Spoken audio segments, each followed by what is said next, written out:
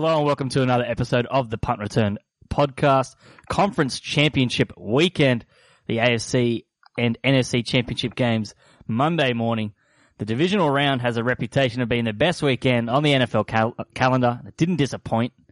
I needed a cigarette after it. I don't even smoke. That's how exhilarating it was. In a league where the margins are so slim, even for one of the greatest regular season teams of the last 2 decades, no single result should ever be that shocking. The Titans really won games in Foxborough and Baltimore with 150 net passing yards combined in the year 2020. That's the NFL right there. They disrupted the NFL's best laid plans all season, robbed us of Ravens Chiefs in the AFC Championship, but they really outrushed the greatest rushing team in NFL history, and potentially they're not done yet. And as someone that's taken a little $41 on the Titans, James, how are you feeling, buddy? I want them to get it done now. I was surprised that the line went out that far, but it's just all about getting it done now. And it'll be wonderful to have a San Francisco, Tennessee Super Bowl, potentially, because of the NFC West bet that I also had about 2 months ago as well, which I gave out on the pod. So, you've done very well. And speaking of, teams playing badly off the bye, the Ravens, and the team played very well off the bye, Kansas City Chiefs. We've got someone else who's coming off a bye week. Nick, I'm expecting a big pod from you today, fresh off a bye week. Yeah, I'm all rested, feeling great. I'm ready for a big week. Ready for a big week? Oh, good. I'm excited, and I think we're on the same page today, so that means that bodes well for me. So Divisional Round. Can't wait to strap the helmet on. Yeah, Divisional Round was fun. Was a fun weekend. Before we get to the betting recap, you've got a message from one of our reviewers, Nick. Yeah, we had a great review on iTunes last week from UnPI, I think it is. These guys are great, always have numbers to back up the tips, and love the direction of the podcast being more analytical than just betting this season. They don't always get it right, but what Tipster ever does still made me money and give me a greater depth of understanding of the game each week. Thanks, guys. Looking forward to bigger and better things. Mm-hmm. Really appreciate that. That's a great review. Love it. If you want bigger and better things next season, get us some more reviews, please, so that we can go to the big boys and ask for some more time and effort and resource to do this podcast next season. Yes, please send iTunes review, even if you don't listen to the show, because that guy clearly doesn't, because we've never made a mistake at all on this podcast. We've been 100% right every time. 60% of the time it works every time. So yeah, thank you for the review. I really appreciate that. And I think the direction of the pod this season's been great, and I'm really enjoying it. Let's talk betting recap last week. Underdogs obviously dominated wildcard round. They went 3-1 straight up and against the spread. Favorites even things up during this past weekend on the divisional round, going 3-1 straight up and against the spread. Ironically enough, it was Baltimore with the league leading best regular season record of 14-2. That was the only favorite that failed to cover and became the first divisional round double-digit favorite to lose straight up since my beloved 2008 Indianapolis Colts lost to the San Diego Chargers 28-24 as a 12-point favorite. I remember that day vividly. Not a great day. But between 2009 and 2019, NFL divisional round favorites of 10 or more were 7-0 against the spread and won by an average of 19 points per game. So that was a kind of a big record-shattering performance by the Titans with their 88 yards passing. Still crazy that they keep winning games like that. And then since 2018, 10 of 12 wildcard games have gone under the total. On the contrary, divisional round games have now gone over in 10 of the 16 occasions since 2017. And additionally, those divisional round games had a total between 45 and 51. 6 of the 7 went over the total. So that's where we're at. But the one body on this show, although we've been pretty good, we've been okay, we've been keeping afloat. But the Stats Insider model, Nick, has been absolutely on fire. Yeah, it has. I think it went 3-0 one week, 2-1 the other week, and had a couple of juicy long shot bets that got up as well, obviously with the Titans. So it's, really interesting to see what's got this week. Yeah, I mean, the Titans money line was the long shot last week, and there was some juicy odds right there. That got out to flat 10 on game day, so that's a pretty big price when you think of something. And, speaking of the Titans, are we underrating the Mike Vrabel cutting his own dick off narrative? Are we like, I'm going to get out the conspiracy. I'm going to just get into Conspiracy Corner. Welcome to Conspiracy Corner. Hear me out. I believe Mike Vrabel's already cut it off, and this is a team of destiny type scenario. Are you with me, or am I the only one in Conspiracy Corner? So what he said So if he's already done it, that means that he's made a deal with the devil already. Because what he said was he would do it if it guaranteed a Super Bowl. Exactly. He didn't say if they made the Super Bowl, he'd do it. He didn't say if they won the Super Bowl, he'd do it. He said he would do it if it guaranteed them a Super Bowl. The Ravens playing that badly just makes me think, he's already made the deal. It's been done. Bill Belichick and Tom Brady sold their souls to win Super Bowls, and Vrabel sacrificed something else. That's fine. I mean, I think he's got kids. He's been married for 20 years. I mean, a finger or a hand would have been fine, but if you want to go down that route. Hey, look, I think anyone who's married for 20 years has probably had enough anyway. So wow. what does it matter?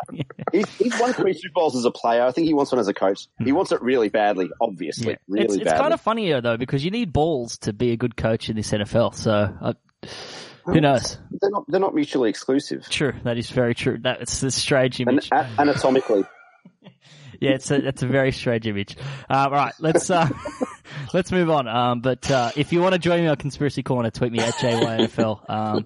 Maybe we should. I'll put it up on a poll. Has Mike Vrabel already cut his dick off? Yes or no? I might put it up on Woot and Why. Okay, quick news. Kevin Stefanski, he has joined the Browns as head coach. He kind of looks like a more handsome version of Freddie Kitchens. I didn't realize that's what he looked like. I'd say significantly more. Come on. Yeah. Oh, yeah. I know. I mean, it's like Kitchens is if Stefanski let himself go, and became like an alcoholic or something. That's what Kitchens looks like. But James, your thoughts on this hire after all this time waiting? That's who you go with, the guy that laid an absolute egg in the playoffs. Yeah, I'm really glad you put this in, Josh. It's problematic. We agree as a hire. They potentially could have gone elsewhere. But I know Nick shared this week, and it was from Kevin Stefanski's interview, which has also got a lot of airtime regarding his thoughts on analytics. And I think whether we like the hire or not, I really actually loved his sort of 1.5 minute take on what analytics is in terms of it being about information, not the correct answer.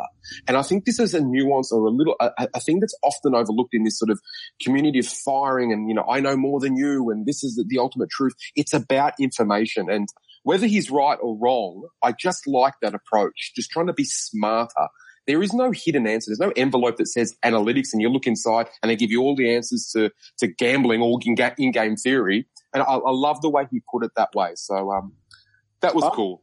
I'm a bit concerned about the Browns, and I don't think that would be a strange comment from anyone at any point over the last 20 years that someone's concerned about the Browns. But one of the things that I read was that McDaniels was the favourite for the job. Obviously went in, had an interview, really impressed the Browns. But one of the things was that the Browns ownership want a yes man. They want someone who's going to toe the bloody line. And McDaniels basically said, I'm not going to do that. I want to do things the right way. I want to do things. Funny that. Oh, he does have a conscience. Well, there you go. But I mean, funnily enough, the Browns ownership, as they've done plenty of times in the last 2 decades, have said, no, we don't want to do things the right way. We want to do things our way. Which is our obviously weird, the wrong way, unconventional way, which often turns out to be the wrong way. Yeah. And so I'm concerned that, because I actually think Stefanski's a pretty good coach. And I think that he'll do a decent job, but doing a decent job at Cleveland and doing a good job at Cleveland are going to be very different things. And so I'm concerned about his job stability and ability to stay in that role for more than, 13 or 16 weeks, and the Browns' future once again. Yeah, I'm a bit lukewarm on it. I want to wait and see how it pans out and what his hires are in terms of defensive coordinator and the like. So yeah, I mean, I prefer it over McDaniels. I don't particularly think McDaniels is a great coach. I just think he's been blessed under Bill Belichick and Tom Brady for his entire career mostly. And when he has left them, he's been an unmitigated disaster. Tried to copy Spygate and horrendously got caught. Also just agreed to terms. Agreed to terms with the Colts and then completely turned, which it's actually the best decision he's ever made. So, but still a snake. So, I think Stefanski, we'll wait and see. I mean, if he can fix Baker Mayfield, I would have preferred them to have a head coach that oversaw the whole place and then get a special offensive coordinator that can really focus on Mayfield. Which is also something Nick and I were speaking about earlier in terms of maybe that being a Mike Shanahan type kind of figure. Sort of an overseer, a sort of deep, a SAR and a deep sort of ingrained philosophy that can then delegate out. Yeah. And this totally seems puppet-like, doesn't it? Yep. Let's talk Panthers here. Luke Kuechly retired, shock retirement. That's another elite player retiring before the age of 30. Andrew Luck, obviously, at the start of the year. Look, Kuechly's had so many concussions over the last 2 years, but I think it was a sad decision. You could tell he really loves football and wants to keep playing, but I think it's the right decision. As I think Marshawn Lynch said, you got to keep an eye on your chickens and your mentals. Which is quite funny, but it is such a true statement in terms of, and I think it's a trend we'll see more and more happening. And I think Kuechly's a surefire Hall of Famer. He's been a 7-time All-Pro.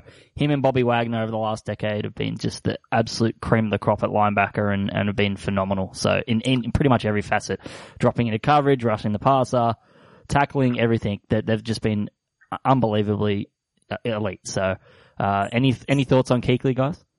7-time All-Pro in 8 years is incredible. Yeah. And you can see, watching his statement and that video, how passionate he is about the Panthers organization and playing football. He loves it, but I think he knows, and you could see that he knows watching that video that the time is up and it's too dangerous. That the hits that he's had, I don't know if anyone recalls that the time he got hit and ended up on the cart crying, sobbing, because he just couldn't remember who he was, where he was, what he was doing.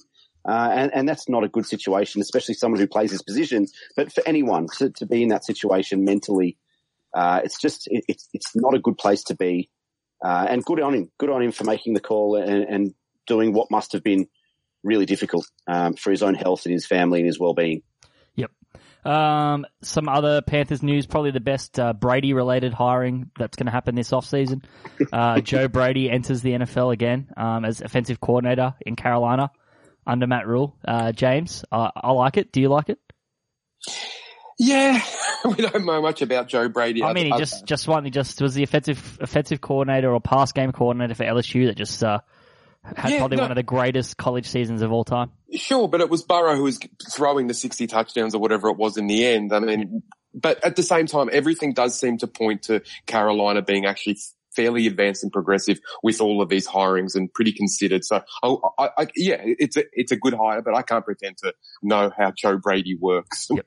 I like it's going to be really interesting to see what happens with the quarterback position in Carolina now. Totally. Yeah. Now that those decisions have been made, what happens now with Cam and Kyle and or someone else? Yeah. And speaking of Burrow, pretty much cemented his number one pick. It's locked in. That card's already filled out. There's a sense of mourning, isn't there, around the NFL community regarding Burrow going to Cincinnati? It's like everybody is penning letters.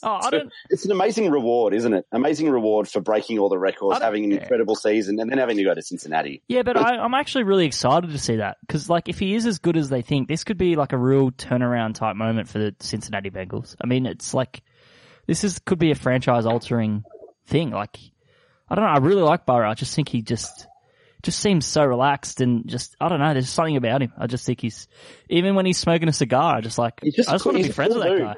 Yeah. He's a cool dude and he never seems to get frazzled. No. It's going to be really, I can't wait to watch it. I don't know who he's going to be throwing to, but, it's going to be really fun to watch, I think, with Rule and Brady and Burrow all together. Someone he won't be throwing to, Larry Fitzgerald, returning to the Cardinals, in 2020. Still solid this season. I just don't know. I guess if they can get some more weapons around him, they're just using purely in the slot in certain situations. But he's still got an ageless wonder. Oh, just a legend. Probably one of the best I've ever seen in any sport, and that kind of durability and that kind of production and that kind of personality as well. I love the guy. He's missed 6 games his entire career. Yeah. Wow. He's got the best butt in NFL history. Have you seen his butt? It's unbelievable. Sorry. I haven't noticed. In the tights, it's just Levitard shows talked about it a lot. They always talk about it a lot, and they've interviewed his dad about it too. They've noticed it's just perfectly round. It's just the perfect butt. I'll take your word for it. Yeah, must do a lot of squatting, but good on Larry. I mean, great guy. I've never really heard of too much bad things about him. All right, last week lock of the week, Chiefs 9.5 Never in doubt. Never in doubt.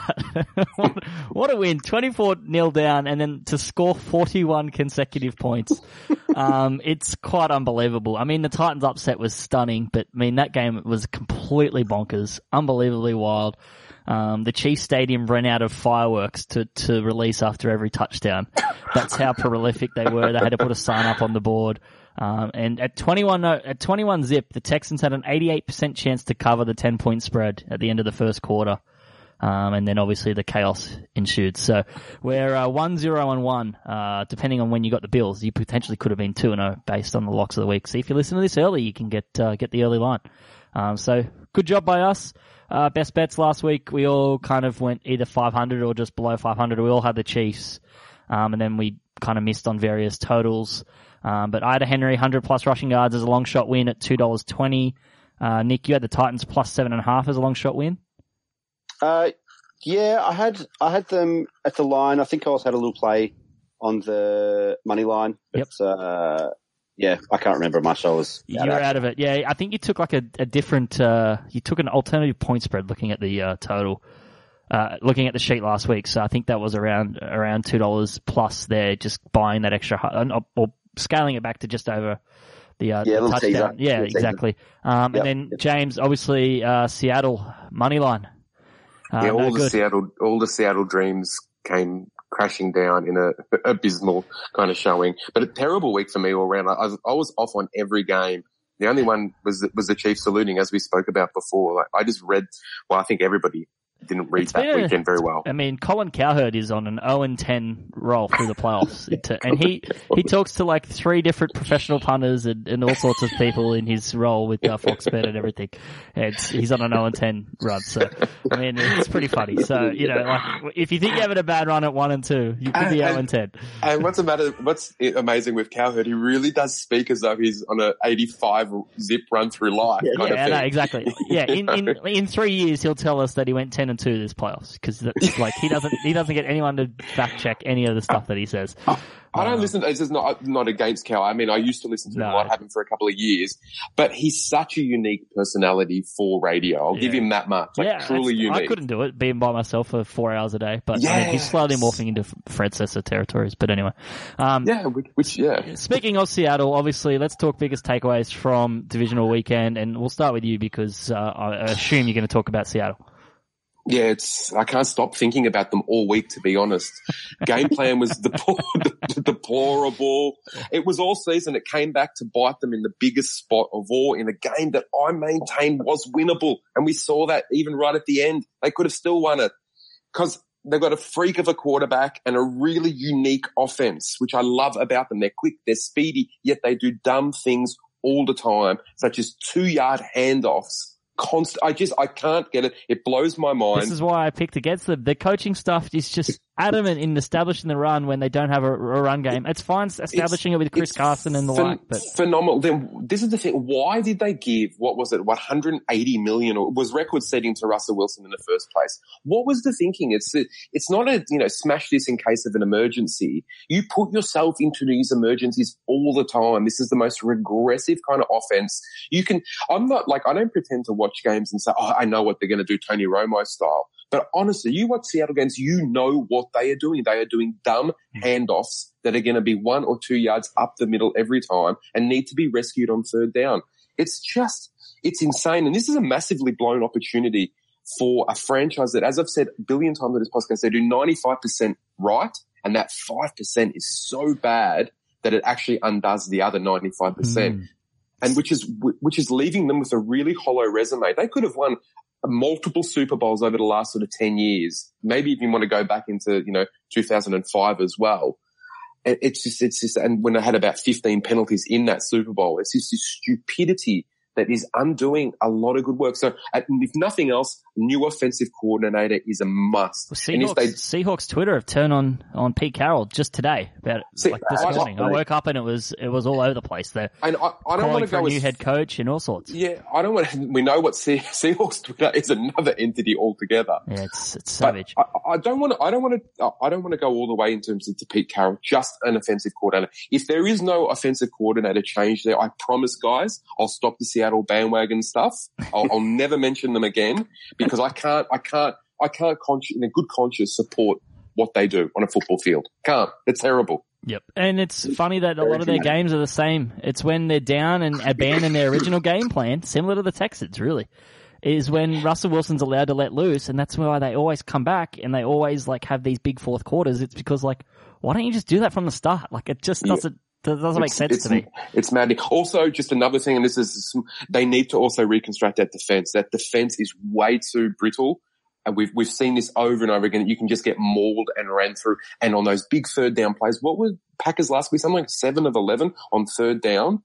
They were just picking their spots over and over again, which on hindsight, this whole punt situation that last quarter has made huge headlines. I at the time didn't mind it. I know it's analytically not great. On hindsight though, you were just gambling on this defense coming up. You don't want to give your last chance of the season to a defense that has let you down all season, which was probably the thing of putting it in Russell's hands. So that needs to also be tended to. Whether that's a contract to Clowney, I don't know, but they need some muscle in there. Big time. Earl Thomas would have been great as an example. True. Nick, what's your big takeaway? Well, everyone's astonished at this Titans run. And I'm like, really? I'm going to go a bit Colin Cowherd. We told you so.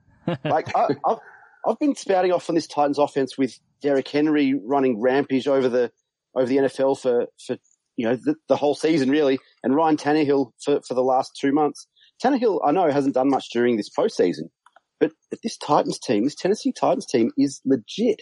And all three of us have said 2 months ago that if there was one team that the Baltimore Ravens didn't want to face in the playoffs, their one weakness, their one deficiency was their run defense. It would be the Tennessee Titans. If they could get there, and they had to get there, and they worked to get there, and they just got there. And guess what? They've run over the top of the Ravens. They've run over the top of the Patriots. So can they keep this magical run going? I think they probably can. Whether they will, I'm not sure. I'm actually betting against them this week. But I think they could do anything. If everything goes to plan, it could happen for them. And we could be talking about the Tennessee Titans as Super Bowl appearance and potentially Super Bowl winner in a couple of weeks. And this is just, this is crazy, but we've been talking about this for 2 months. Yeah, it's pretty phenomenal, really. And then at the time, and I'll parlay this into my takeaway.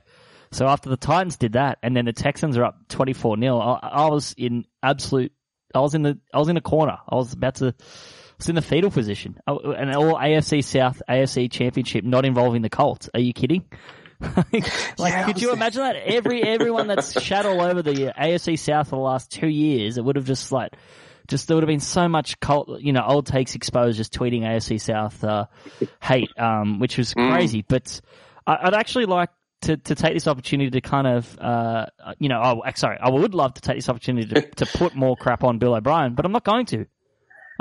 Because I find the narrative around his decision to kick a field goal up 21-0. This is a good point, Josh. It's unbelievably stupid. Would I have gone for it? Probably. I would have gone for it. Because you are playing against Pat Mahomes. Would I have gone for a fake punt in my own territory immediately after that? Probably not. I would have flipped those around. I would have gone for it then and then punted then, if that makes sense. I just think those two decisions were around the wrong way. But is that really the reason they lost? Like, let's blame those two play calls for 41 straight points scored against us. If all the players on the field don't matter, as if shutting down the game's best quarterback doesn't matter. They scored on 8 consecutive drives. It was like putting a hot knife through butter. Like that is not Bill O'Brien's fault. There needs to be some accountability on the players, and if anyone needs to blame, it is Bill O'Brien, the GM, because the defensive side was horrendous. And, JJ Watt came back and things like that. But do you know who they could have used? Jadeveon Clowney. Like, it just seems crazy to me that they're blaming those two decisions. Although they were probably the wrong decisions, they are nowhere near solely responsible for the way that game unfolded. And, I'm actually defending Bill O'Brien a little bit, but I still would fire him, but just quietly. In hindsight, I'm not sure JJ Watt should have played. He kind of helped them win their first game. I mean, he kind of rallied them back against the Bills. Halfway through the second quarter, he was gassed. He was done. He was down on his knees. He could hardly breathe.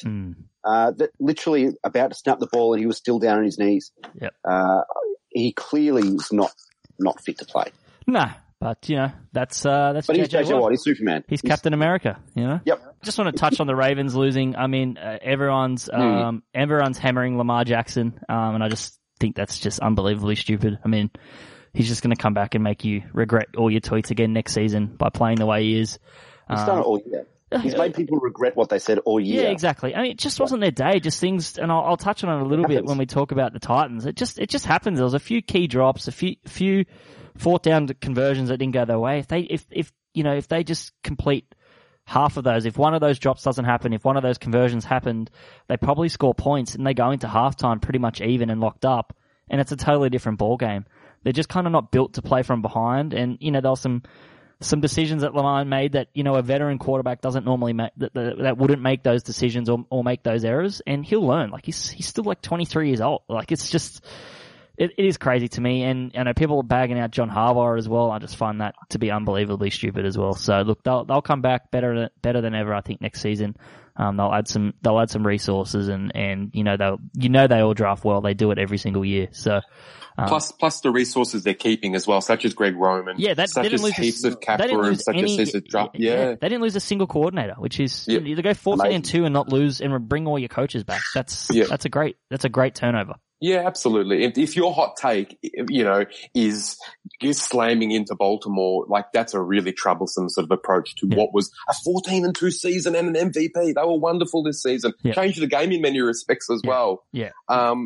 Absolutely mental. Yeah, absolutely exactly. mental. And the quarterback playoff wins narrative. I mean, Tannehill's 2-0 and he's thrown for 88 yards and 72 yards in a game. Yeah. Like, come on, let's settle down. This is the thing, there's so many different ways to win. Like, and the big lesson as well, let's all change the way, like, let's be open to all different styles as well. Like, this idea, like, you bring out these old cliches. It's just, it's embarrassing. Like, staying in the pocket. And then they link this to Kaepernick as well when Greg Roman was in San Francisco, and say, see, they never got it done either. Oh, I mean, they were on inside the red zone to win the game. Absolutely. Also, it takes some of the credit away from the Titans and what they were able to do as well, which I think is, they were amazing. Yeah.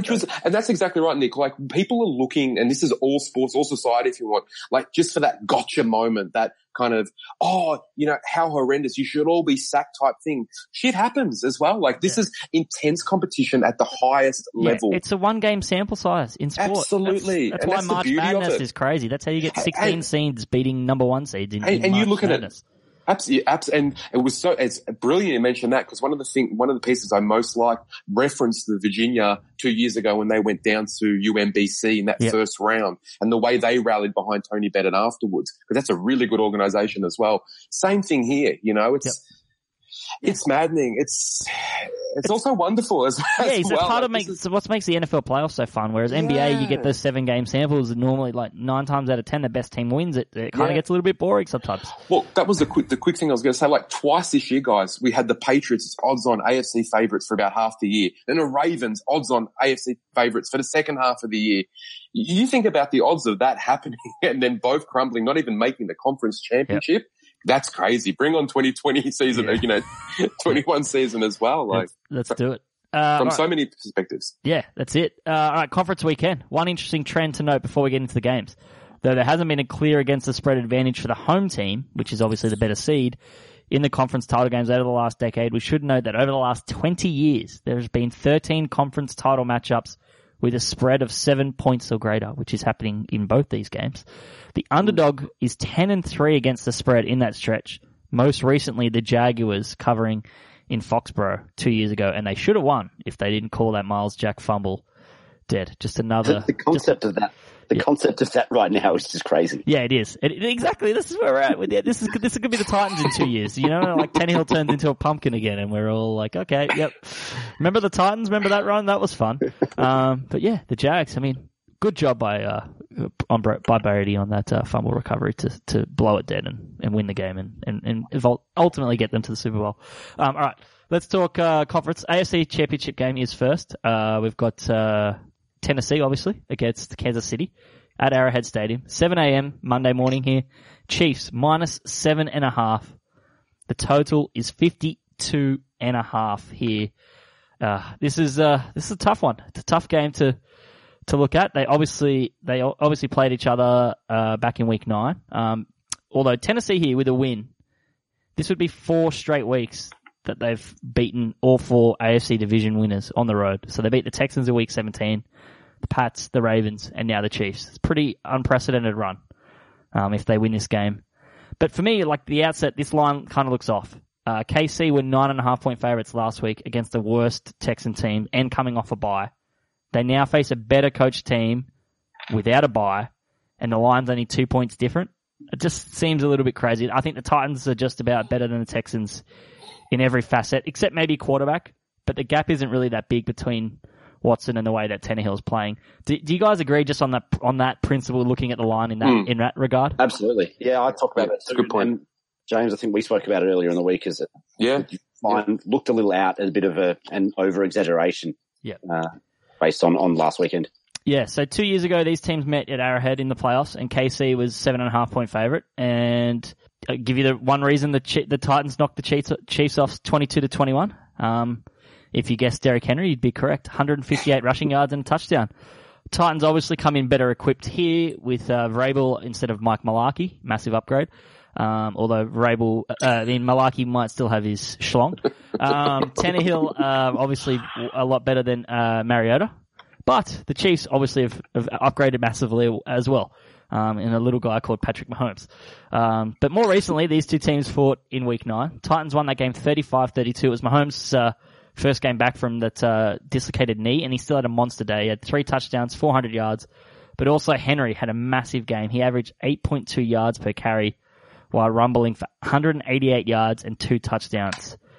So while KC dominated time of possession, 38 minutes to 22, and converted 50% of its 3rd and 4th downs, Tennessee's defense actually, it bent and it didn't completely break. It forced the Chiefs to settle for 4 field goals. And they're going to have to do that again this week if they have any chance, because I do think the Chiefs are going to put up 30 points here. And if they can force them to settle for field goals, they're definitely a chance. So that's something to consider. I do want to mention that the KC run defense, yes, it's had its problems this season, finished 26th in the league against the run, 29th in rushing DVOA. It has improved a little bit since that game against the Titans. But it's going to have its hands filled again, especially if Chris Jones is inactive. So that's definitely one to watch, and I'm going to wait until the inactives before I make any play on the line here, because I think Jones is easily Kansas City's best defensive player and a huge part of the game plan to shut down Derrick Henry. It's highly unlikely that Tannehill's going to escape another playoff game with throwing for fewer than 20 pass attempts or 100 passing yards. So they're really going to have to be multifaceted this week. I've got a question for both of you guys. Are we worried at all about any fatigue with Derrick Henry? He's carried the ball a lot, 96 times in his past 3 games. That's spread over 4 weeks because he did miss week 17. But yeah, that's a lot of carries and wear and tear on the body. Are you guys concerned at all about him? No, not really. I think he's been doing this for a long time. I think he's a beast. I think his greatest asset is his ability to keep going and push through when everyone else is tired, when everyone else is fatigued. I think he's a beast. I'm not concerned about Henry in that regard. Probably wouldn't have been too concerned if it wasn't. Maybe I would have had some concerns if it wasn't the KC rush defense this week. Okay. If that makes sense. Yep. Yeah. All right. Well, since that week 9 loss though, the Chiefs, they've been on a rip and tear. They're 6-0-1 against the spread, so they've just been unstoppable, really. And look, I talked about this a while ago. While beating the Ravens on the road is very impressive, I do have some slight concerns about it. They only had 2 drives that went over 36 yards. But that's pretty concerning. I mean, yes, they scored 28 points, but a lot of it was given to them on a platter. And, apart from a big Derrick Henry run, that was a lot of their drives were nothing, really. It was 2 drives over 36 yards. And then the Ravens had drives that ended at the Titans 36, 31, 4, 18, 31, 15, 16, and 21. All those drives, and they finished with 12 points. How often is that going to happen? That's 12 points with all those drives finishing in Titans territory. The Ravens went 0-2 on 4th and 1, despite being 8-8 on the season from that spot. So just a little bit lucky. And the Titans turned 3 Ravens turnovers into 21 points. And the Chiefs are only one of only 3 teams to average fewer than 1 turnover per game. So they're not going to get gifted sort of that field position and plays on a silver platter like that from the Chiefs. Although the Ravens were going into it with very few turnovers as well, and the Titans did enough to force it, and potentially they could do the same, but I just don't know if they're going to have the same chance. And this Chiefs' incredible passing offense yielded points in 8 consecutive drives and should have no issues again against the 21st ranked DVOA passing defense of the Titans. There's no defense for some of the throws that Mahomes makes, and the Titans' lack of consistent pass rush is likely to show up this week. The Titans averaged 33.4 points over the last 7 games of the regular season, and that's the type of number they'll need to pull off another upset, as I'm expecting about 30 plus again from the Chiefs. That's why I like the over 52.5 here. The Titans' strength's rushing. The Chiefs' weakness is rushing defense. The Chiefs' strength is passing. The Titans' weakness is passing defense. The result shall be points. KC have played AFC South teams 5 times this year, and the totals in 4 of them were 55, 66, 67, and 82. 9 of the last 12 Titans games have gone over, and then playoff games in the Mahomes era, they averaged 65 points. I love a shootout. Got no idea on the line. I love the Chiefs, but I'm not betting against this Titans run. It kind of reminds me of the Foles Eagles Super Bowl run, team of destiny a couple of years ago. So I'm going to sit on the fence here and just cheer for points. So I'm going to take the over 52.5. Nick, what have you got? Yeah, like you spoke about, Kansas City 29th against the run. The run is what the Titans do. For reference, the Ravens were ranked 19th against the run coming into their game last week. So Derrick Henry is clearly, he's the man. They're going to feed him all day. His last 8-week stretch is the most dominant of any running back in the NFL since Adrian Peterson won the MVP in 2012. 203 carries, 1,273 rushing yards, 6.27 yards per carry, and 11 touchdowns in 8 weeks. Plus he threw one. Yeah, that's true. That's true. This is dominant stuff from a running back. And just for reference sake, Adrian Peterson won the MVP that year, and is the last non-quarterback to win the MVP. So that's the kind. He shouldn't have won it that year, though. Well, that's the type of company that Derrick Henry's in right now. Yep. Tennessee, as you said, ranked 21st in pass defense, and coming up against Pat Mahomes and the Chiefs offense, number 2 in DVOA offense. Both teams are actually in the top 5 for weighted offensive DVOA, which just indicates how ruthless both these teams have been with possession, with the ball in the second half of this year. It's going to be an incredibly fun matchup. I think I can't wait to watch it. Like I said earlier, I'd love the Titan story to continue. The team of destiny, as you said, Josh, but I'm not sure. I think the Chiefs are peaking just at the right time. Mahomes had that game against the Titans when he came back from the knee, but he had a couple of down weeks. He had probably a down month after that, just trying to get back into match fitness. I think the Chiefs' offense were a bit down for about a month or so after that. I think they're peaking right at the right time, and I think defensively they have an advantage. They're ranked 13th in weighted defense. The Titans are 20th in that metric. Mahomes, as we know, is an elite quarterback. Probably, he is the elite quarterback in terms of passing the ball in the NFL, regardless of whether Lamar Jackson wins the MVP, which he probably will, he probably should. Pat Mahomes is the best quarterback in the NFL. And I think the Kansas City receiving core is going to be the difference. The Chiefs are going to make that Super Bowl appearance that they deserved last year. Like we said a bit earlier, I think the line is a little exaggerated. We spoke about it during the week. Thought it should be around the 4.5, 5.5 point mark. So I am leaning Tennessee at the plus 7.5. But I really think that these two explosive offenses, the Chiefs put their foot down. They want to be there in a couple of weeks' time. Derrick Henry runs the Kansas City defensive line into submission. This game's built for points. It could be one of the games of the year offensively. Great to watch. So over 52.5 is the play for me. As you said, Josh, the last matchup between these two teams in week 9 ended 35-32 to 67 points. I can see a really similar scoreline here this week. So the over is the play.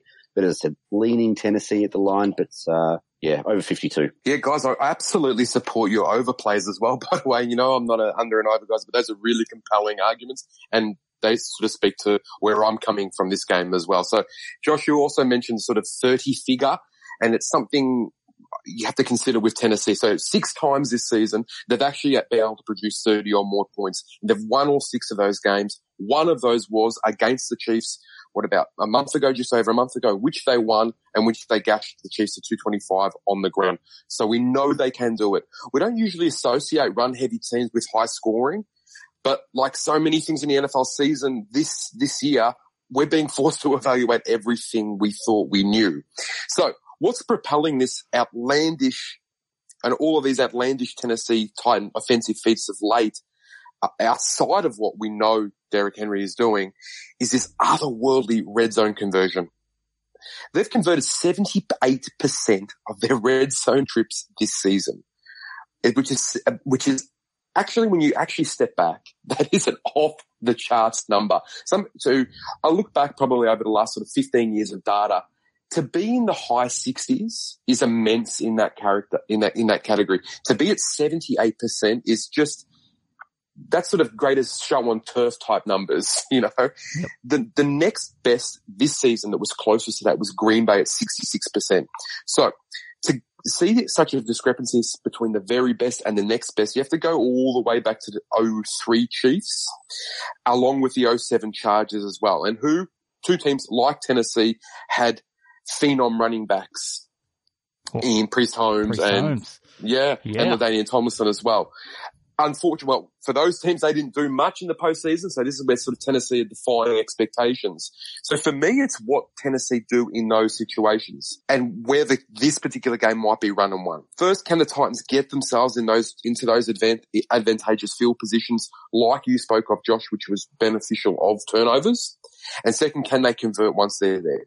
If we can answer those questions in an affirmative, then the second part is, can Mahomes be stopped, which is what Nick spoke about as well. And I absolutely agree. Probably from a passing perspective, he does things that just, no one can stop. And certainly the Texans couldn't do that last week. Yet there is this kind of bend but don't break. It's another cliche aspect of this Titans defense. Ravens put up 500 yards on them last week, but it was those critical turnovers. They came up with a couple of them. Chiefs did the same thing when the Titans beat them a few weeks ago. Over 500 yards. Mahomes kind of doing what he wants, but they still got it done when it mattered. So I think this game is going to be really close, a lot closer than the sort of 7.5 line is suggesting. And forgive the cliche, but it's going to come down to those big moments and big decisions, which, as cliched as that is, that should be the case at this stage of the season where talent has already revealed itself. And this is the time of the year where that 1% stuff actually thrives. The coaching, the special teams, certain plays, certain turnovers. That to me is what this game is going to come down to. So for me, I think Titans can cover, maybe even salute and land my biggest sort of long shot of the season, but we'll see what's happening. So yeah, I think it's going to be a huge game. Celebration in the Stats Insider office if the $41 long shot gets up, James. Yeah, it will be. It will be. Hopefully our meeting doesn't correspond with that particular finish. Sure, you just take the Chiefs here and sit back and put your feet up. I don't know how I'm going to play. Probably something in play like KC I did last week, which was really beneficial. It was my best sort of in-game performance of the year, sort of hitting at that 5.50 mark against Texans. I don't know if I'm going to be as lucky to get that price or if Titans can get out to that kind of lead, but we'll see. I can never be bothered betting in play. I hate ringing up. It's hard. Yeah. It's just a pain. But yeah, good. You could see that coming a mile away. So good call. It took a long time for them to get out to that price. I mean, even when they were down 14-0, they were still favoured. The Chiefs. So no one really believed in the Texans. Yeah, I remember even, and James, you might recall chatting through that game, and I think I said something like, if any quarterback's going to put up 28 points in a quarter, it's Pat Mahomes. And then he goes up and puts 28 points up in 12 minutes. Yeah. Over 2 quarters. But, it's quite still phenomenal, really. Like, it's just so expected. You just expected him to do it. Yeah. Freak. Yeah, freak. All right. Any final thoughts on that one before we move over? No?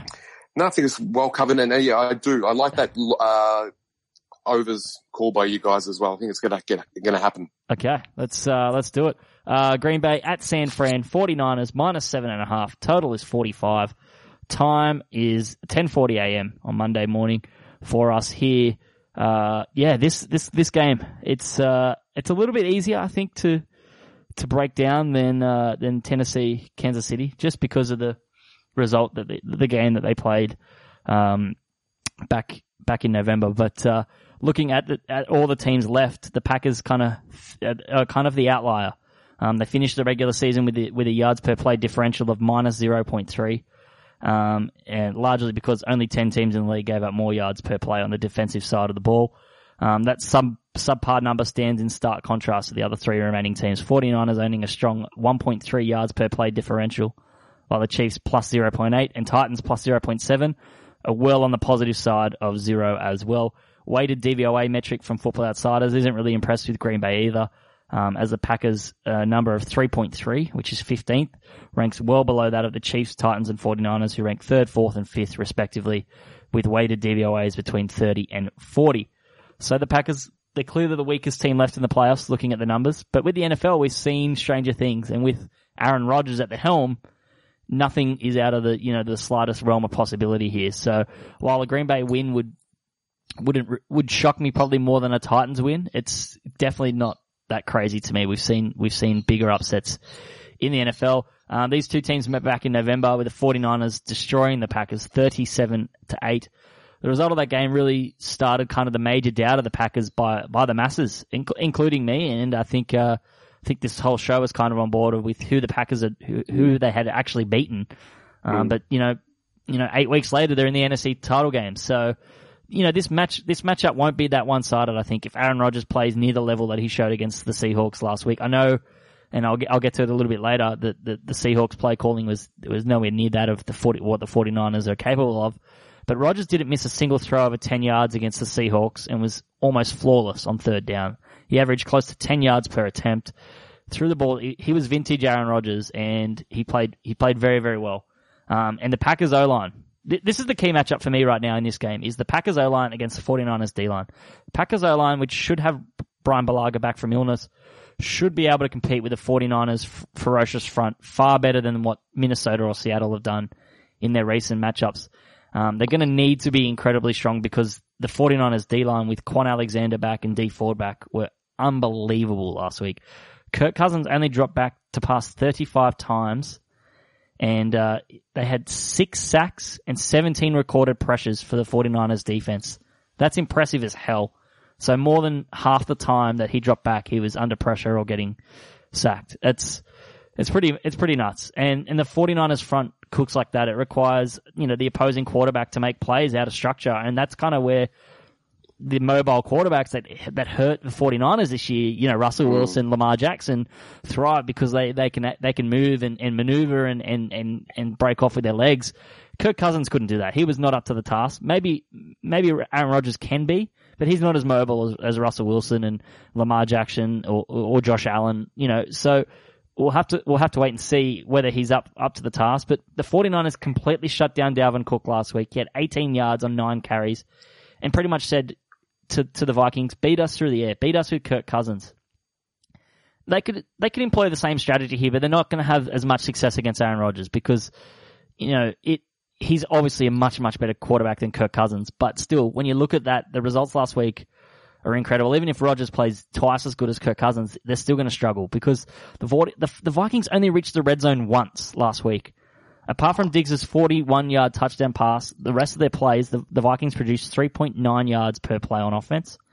And the 49ers won time of possession 39-21. And after the Matt Breida fumble, I think that the Vikings only finished with 5 first downs, like across a quarter and a half late in that game. So it's pretty nuts. Devontae Adams obviously went bananas last week, and he's Rodgers' kind of only reliable receiver, but he'll have a tough one against what I think is one of the greatest playoff quarterbacks we've ever seen in Richard Sherman. If you look up Richard Sherman's postseason numbers, he is unbelievable in the postseason. He backs himself. He's full of confidence, and Crabtree. A lot of people hate it. Yeah, I mean Crabtree's career was over because of Richard Sherman, basically. Sherman's unbelievable. So Sherman lined up against Devontae Adams on 16 of his 35 routes back when they played, 46 of the center times. He had 1 reception for 7 yards on 2 targets. So Rodgers just avoids Richard Sherman. So he's inside of his head. So looking at the other side of the ball, I think the Titans, we could see a Titans-like approach from the 49ers. Like minimal passing, loads of rushing. Packers are 23rd against the rush in DVOA, and the 49ers were second in the league in running the ball. So it's just a perfect matchup for them. They looked great last week. Tevin Coleman looked fantastic. He had 105 yards on 22 carries and 2 scores. And him and Mostert both averaged 4.8 yards a rush last week, as the San Fran O-line manhandled the Minnesota front, which that Minnesota front destroyed one of the best in the Saints the week previous. So it's just kind of just these things that the 49ers are doing so well, just on offensive line and defensive line of the ball, really strong in the trenches, built to win postseason football games. The one area that the Packers can make up ground is in the red zone, and you touched on the Packers before it, being second in the NFL, James, and they rank in the top 8 at scoring touchdowns and preventing touchdowns. They're second in scoring touchdowns in the red zone. So that's something that they could potentially do if they can hold San Fran to field goals and thrive in the red zone. That's something they could do to potentially cover. Look, last week, and James mentioned this as well, the play calling from Seattle was awful in the first half.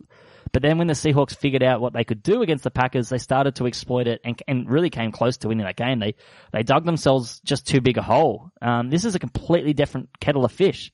Facing this team, facing this coaching staff, facing this roster, this offensive line, this defensive line, it's just too big. It's just too much. And I think despite this being the first time the Packers have been road dogs of 7 or more points since October 2018, I'm going to take the 49ers minus 7.5. I lean over 45 as well. The total's gone over in 6 of Green Bay's last 7 January road games.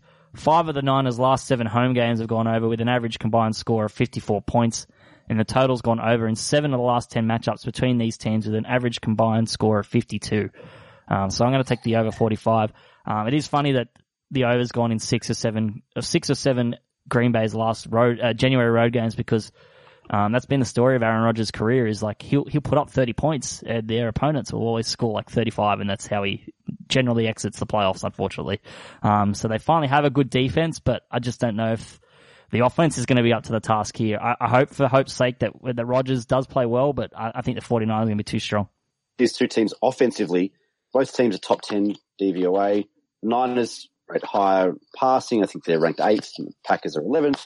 And Green Bay have the advantage on the ground. As you mentioned before, they're 4th to the 49ers, 13th rated rushing offense. I think where the biggest impact will be felt is on the defensive end.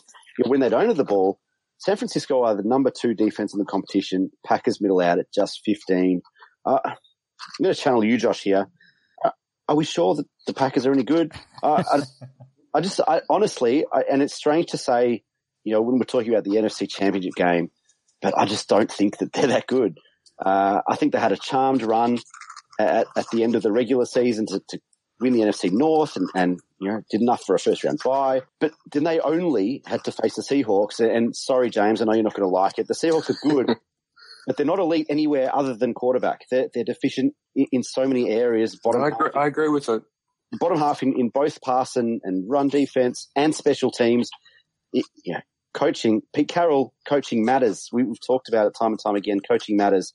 And so the Packers, I think they've had the best possible run they could get to this point. The Niners, the San Francisco 49ers, and I challenge almost anyone to say, did you predict that they'd be here at this point? Yeah, that's a good point. The San Francisco 49ers deserve to be in the Super Bowl after the season they've had. Matt LaFleur has done a remarkable job rebuilding this Packers franchise. That they were a middling, irrelevant, also-ran franchise with an outdated coach, an over-the-hill quarterback. And now they're a team that competes in and out. They compete hard each and every week. And at times we've even seen glimpses of MVP Aaron Rodgers of old. You can never count him out, and you can never bet against him, putting up that moment of magic. But the San Francisco 49ers will be in the Super Bowl. The Packers have scored 20 or more points in 6 straight. Their last game under 20 points was against the Niners in San Francisco, where they could only muster 8. And incidentally, in that game, the Niners scored 37, so it was still a push at the over-under of 45. And they've only scored less than 20 points 3 times all season. The Niners have scored 22 or more in 5 straight. Only 3 times all season they've scored less than 22. San Francisco will win. San Francisco will cover, and it'll go over 45. Pretty confident about that. Ooh. I agree with you in terms of San Francisco look like an absolute force and deserves all the plaudits they're getting. And I certainly didn't see this coming at all. I thought they'd go under 8.5 wins on the season. So this is a team that's in league best form at the moment. I thought a stat of the last week of all of the divisional round was San Francisco dialing up rush plays on 30 of their last 36 plays. We talked about that in terms of coming into that game against Minnesota, that the game might be won in the trenches.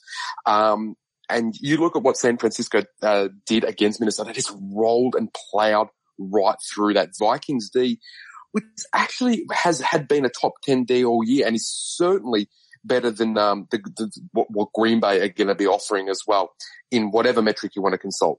Question is, can the Packers do anything whatsoever about that red, yellow and gold wave, which the NFL world has come to know and I suppose love this season, because it's quite a different kind of throwback. There actually, during that broadcast last week, someone mentioned that there was a little bit of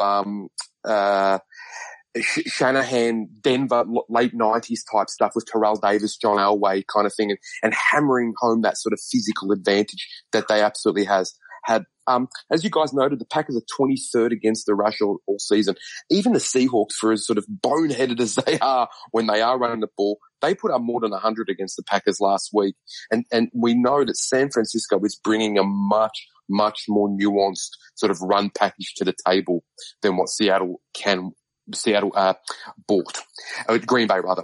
If Jimmy G can keep his head, and I don't think the Packers will be able to keep this close. Unless, and this is what sort of both of you guys have touched upon, unless Rodgers has another stunning performance up his sleeve.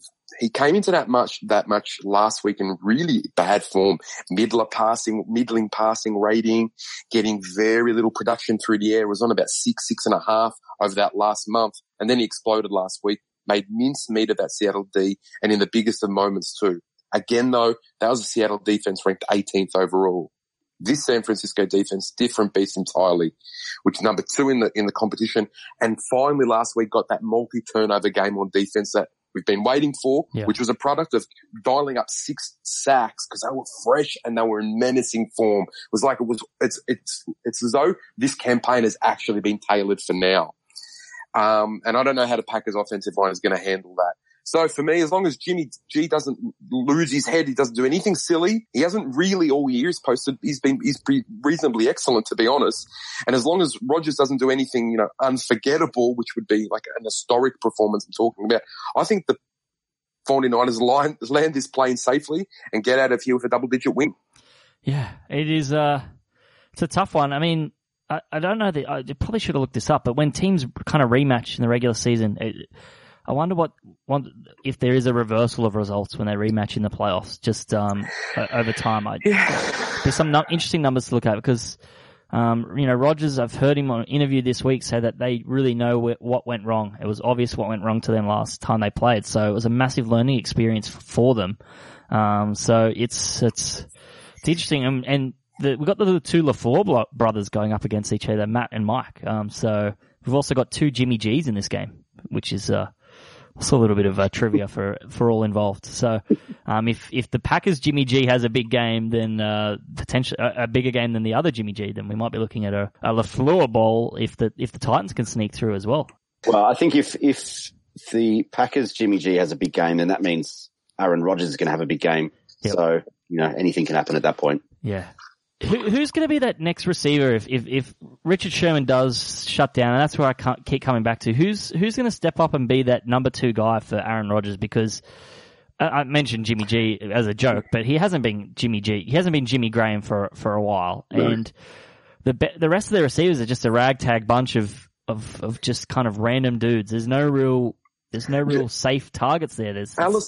Geronimo Allison had a massive 3rd down catch, which is in that sort of times when Seattle's knife was being plunged into Seattle's heart. He stepped up big on one of those occasions. But you're right, the Devontae Adams sort of dependency is huge. Yeah, and you just look around at the other shoe and, if Green Bay can shut down San Fran's run game, kind of like what they shut down Seattle's last week, despite it being a guy called Travis Homer and fresh off a tequila to a Marshawn Lynch.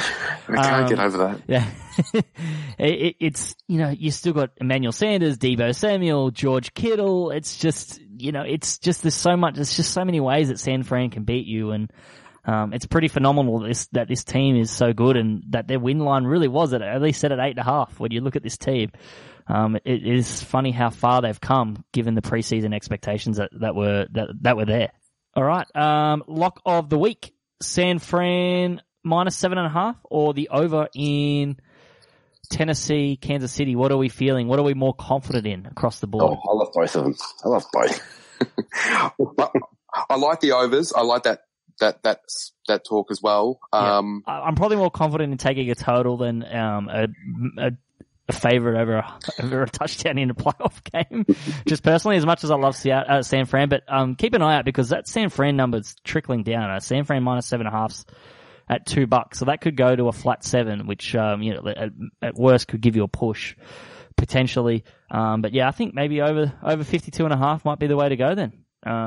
In the Chiefs Titans game. All right. So there we have it. Lock it in. Lock of the week. Over 52.5. Chiefs Titans. Let's go to best bets. James, what have you got for us? Yeah, I think the Titans can cover. I think San Francisco can cover. But weirdly, we only got 2 games, but tough. I'm not seeing heaps of angles. I'm just going to enjoy the games. Yep. Nick, what have you got? Titans, Chiefs over 52.5. Niners minus 7.5 line, and Packers, Niners over 45. And then long shot of the double. It's been a couple of weeks since I had a double on the double. So the Niners line and over 45, you can get 320. Shop around. Wow, there we go. 320. That's pretty nice. I'm gonna keep my eye out on this San Fran line. Hopefully get it at flat 7. And then I'll be in on that. So it's a little asterisk next to that. I'm just going to wait. I'm not as confident at the 7.5 as you guys. But I do love the over 52.5 Tennessee Kansas City game. I just think there's going to be points. And it should be a fun game. My long shots, Tyreek Hill, 100+ yards at $3.30. You can find that at some places. He had 157 the last time he played against the Titans, and I think he's in for a big game. So Tyreek Hill, great player. Horrible bloke, but, get a bet on him.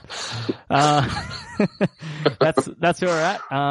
And the Stats Insider model, as we said, 3-0 during wildcard week, 2-1 last week, divisional round, also hit the Titans money line as well. What's on offer here on the Stats Insider website for the model, Nick? Yeah, not much at the moment as we record this on a Thursday afternoon. No official plays as yet. A little bit of a nibble on a long shot. Again, Tennessee money line is a 3% edge. No official play. That still only takes the Titans probability to 30%. So still favors the Chiefs at 70%. But there's a little bit there, and should a line move, something happen, then there could be something there. But worth checking back over the next couple of days before the game, just as kind of more official news comes out, and as the line fluctuates, as it tends to do over the weekend, keep an eye out and check back. Yeah, definitely. The way that the model's been, it's been the most consistent performer on the show, for the playoffs. So I definitely recommend heading to statsinsider.com.au/NFL and checking that, Sunday night or Monday morning. We get a little bit of a sleep in, 7 a.m. One final question for you boys before we go. What is the Super Bowl you most want to see and the Super Bowl you least want to see out of these options? Nick, I'll start with you. Yeah, it's a tough one. I think Chiefs Niners is the one that I most want to see. Yeah, I don't know. Titans Niners maybe least, but yeah, I'm happy either way. I just don't want the Packers to be there. Okay, and James, where are you at? You're definitely financially invested in it being a San Fran, Tennessee Super Bowl, but I kind of would be happy for Andy Reid to get his due. Yeah, Andy Reid. Yeah, he sort of very much deserved. Whereas Green Bay is probably the only team I wouldn't want. I just don't think they're that fantastic. But win this game, good on you, and you make the Super Bowl, and you can't accidentally make a Super Bowl. So. Yeah, exactly. I mean, if they come out and score 40 and drop a 40 hammer on this 49ers defense, and it's vintage Aaron Rodgers. I mean, they still won 13 games this season. I know wins are sometimes flawed and record can be overrated, but if you go on the road and beat the 49ers and you take care of Russell Wilson, who will finish second in MVP voting, because obviously Bill Polian would not vote for Lamar Jackson, so Russell Wilson's definitely getting a vote. It's still an accomplishment. You're still getting Aaron Rodgers in the Super Bowl. So yeah, like a Mahomes-Rodgers Super Bowl would be hella fun just if you're a fan of just amazing quarterback play. But it's hard to go past Chiefs 49ers. Just over the last two years, the Chiefs have been such a fun team and such a great team. And for Mahomes to be in 2 AFC championship games his first 2 seasons of his career, and there's a lot of narrative about him. Like, I remember Aikman went at him for not winning rings and all that sort of stuff. It's like, God, come on, mate. He's had 2 seasons playing in the NFL. I think they definitely deserve it. And the way the 49ers have played this season, I think they definitely deserve to be there. And I think Kyle Shanahan can potentially get some revenge after kind of botching a Super Bowl a couple of years ago. So there's a lot of good narratives from a head coach perspective with Andy Reid and Kyle Shanahan. So I think either way, though, I think all 4 of them would be. Titans Packers might be a bit of a bummer, but it's such a good story with the Titans. Like, it would be like Tennessee would be like Nashville would be going absolutely nuts. So yeah, it'd be. And Tannehill playing in Miami in the Super Bowl would also is an underrated narrative, just given that he spent a lot of the seasons there doing absolutely nothing. So, a kind of a homecoming / home field advantage for Tannehill if they do make the Super Bowl. So anyway, all right. Well, that wraps up our conference championships preview. We'll be back not next week unless you want to do a Pro Bowl pod. I definitely did not want to do that. Is it in Hawaii? Can I bet on the skills? If I can bet on the skills tournament, I might actually look into that because I'm just got a disease. You guys want to do a season betting review? A season review? We could. I'm in Melbourne next week, so we'll talk off air. I might be able to join you in the office potentially. So we'll talk. But yeah, if not, we'll be back definitely the following week to preview Super Bowl, obviously. So that wraps up the show. As always, follow us on Twitter at StatsInsider. Head to statsinsider.com.au/NFL or even when the games are going on, statsinsider.com.au/live. And you can follow us on Twitter as well at WootNY. And until next week, enjoy Conference Championship weekend.